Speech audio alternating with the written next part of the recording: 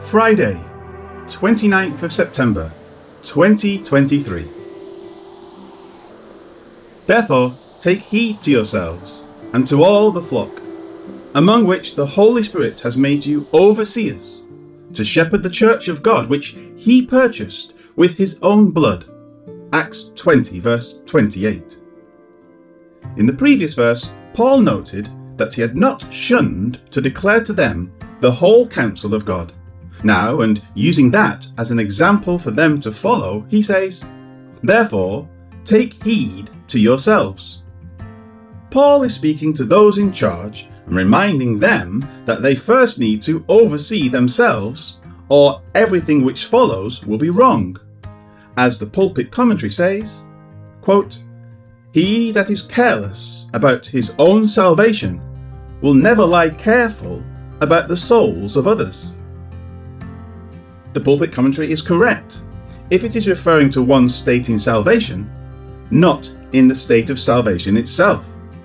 In other words, if a person is saved, the state of his salvation is no longer in question, but his condition as a saved believer can and does change. Paul's words are that these already saved believers must take heed concerning their actions as believers. 1 Timothy 4:16 is a great comparable verse to consider. Take heed to yourself and to the doctrine. Continue in them, for in doing this you will save both yourself and those who hear you. At first, the words of 1 Timothy 4:16 appear to be pointing to works-based salvation, but that is not the case.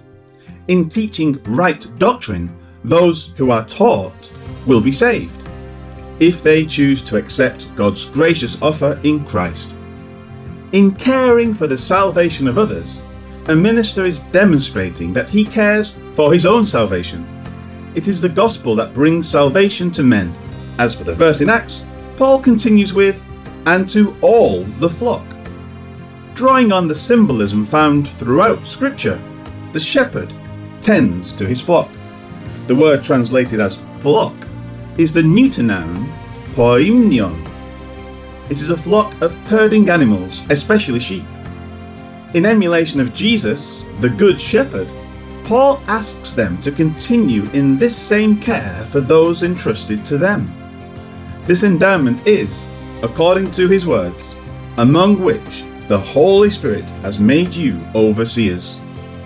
The Holy Spirit is the one who consecrated these men to be overseers of their flock in Ephesus. The idea here is first a desire to serve in this capacity, and then with the approval of those who will be shepherded by them. As those in the church are believers, sealed with the Holy Spirit, then these men have, by implication, been made overseers by the Holy Spirit. As for the term overseers, Paul now uses this term, episkopos. It is derived from epi, upon, and skopos, a watcher or a mark on which to fix the eye as if using a scope. Hence, it is an overseer. He is one who views intently. It is to be remembered that in verse 20:17, the term presbuteros, or elder, was used. Thus, the words are being used synonymously for the individual, even if the substance of the word is different. They are elders, and their job is to oversee. This word episkopos is used 5 times, 4 by Paul and once by Peter in 1 Peter 2:25 when speaking of Jesus. Hence, the church overseer is to be like the ultimate overseer, Jesus. He carefully watches over the souls of his people, as noted in 1 Peter, and these men are to do likewise and shepherd the church of God. Here, Paul uses the verb form of the word translated as flock. He just used poimainó. It signifies caring for the flock, inclusive of feeding them, protecting them, directing them, etc. The KJV says feed. That is only a part of what a shepherd does, and thus it is an inadequate translation. As for the words, the church of God, although seemingly straightforward, this is one of the most debated verses in the New Testament. Along with 1 Timothy 3:16 and 1 John 5:7, this verse has several marked textual variations. One is the church of the Lord, and one is the church of the Lord and God. Paul uses the term church of God around 10 times, with variations on that theme making even more, but never church of the Lord. However, that doesn't mean it wasn't his intent here. The difference is important, particularly because of the next words he will say. As for the church itself, it is a called out assembly of believers. It is at the direction of those who lead it, just as Israel was at the direction of the king appointed over them.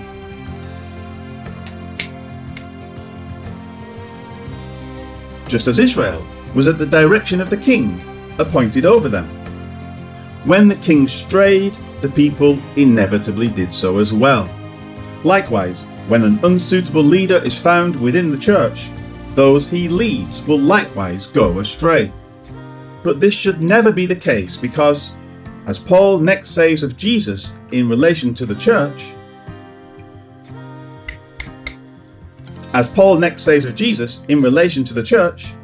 which he purchased with his own blood. The word purchased signifies to fully acquire. The payment for the souls of those in the church was complete when Christ shed his blood. Concerning the words his own blood, they are in the emphatic position, literally, which he purchased through the blood, the own. The meaning of the word blood is death. The life is in the blood. It isn't as if Jesus could have drawn out a pint of his blood and said, "Here, use this to buy the church," as implied in the words with or which. Rather, when the blood is shed, death is the result. The payment for the souls of God's people is the sacrificial death of Jesus Christ. It is through his death that man has life. Paul's words are carefully selected and spoken out to these men as a point of theology. These words are why the textual variations are so contested. If God is intended, then it is absolute evidence of the deity of Christ. If God has his own blood, then it must be Jesus who is being referred to. Those who wish to intentionally diminish the deity of Christ would naturally prefer Lord, and vice versa with those who desire to prove his deity. However, Christ's deity is so obvious from other portions of Scripture that only a person who intentionally denies the premise could miss it anyway.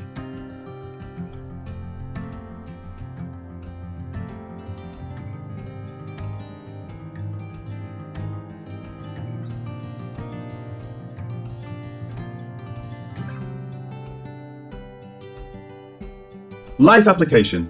In the words of this verse, Paul notes that these elders are to lead the flock, among which the Holy Spirit has made you overseers. As noted, this was and continues to be based on a selection and appointment process. The pastoral epistles give the necessary qualifications for such leaders.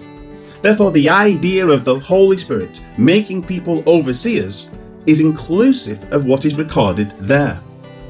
As such, if a person does not meet those minimum qualifications, the Holy Spirit does not at all make that person an overseer. The church departed from the word which is given by the Holy Spirit, and it failed to uphold its sacred duty. The obvious point of this is that a church that failed to do as instructed is not an acceptable body of believers. This does not mean that those in the church are not saved. They may or may not be, but they have placed themselves in a state of apostasy because of their selection and appointment. Just as the nation of Israel devolved into inappropriate conduct during the rule of a bad king, so that particular church body will devolve as well. This is the inevitable path for such things. If you are in a church that has appointed leaders whose qualifications are not in accord with the pastoral epistles, you should work to get that corrected or leave that church. Otherwise, your own walk will suffer.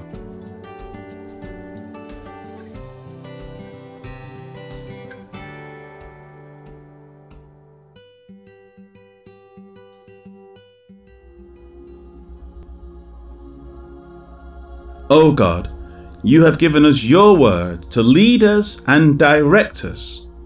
Within that word are directions for men to be selected and designated as leaders within our local church. Help us to use wisdom in selecting men who meet the qualifications laid out by you. We wish to remain a body that is living in accord with your will. So help us to act accordingly in our leadership choices. Amen. You will teach me God's way to live.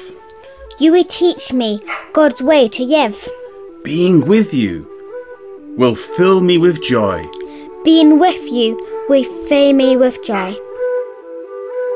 Acts 20, verse 28. Great, thank you, Joel.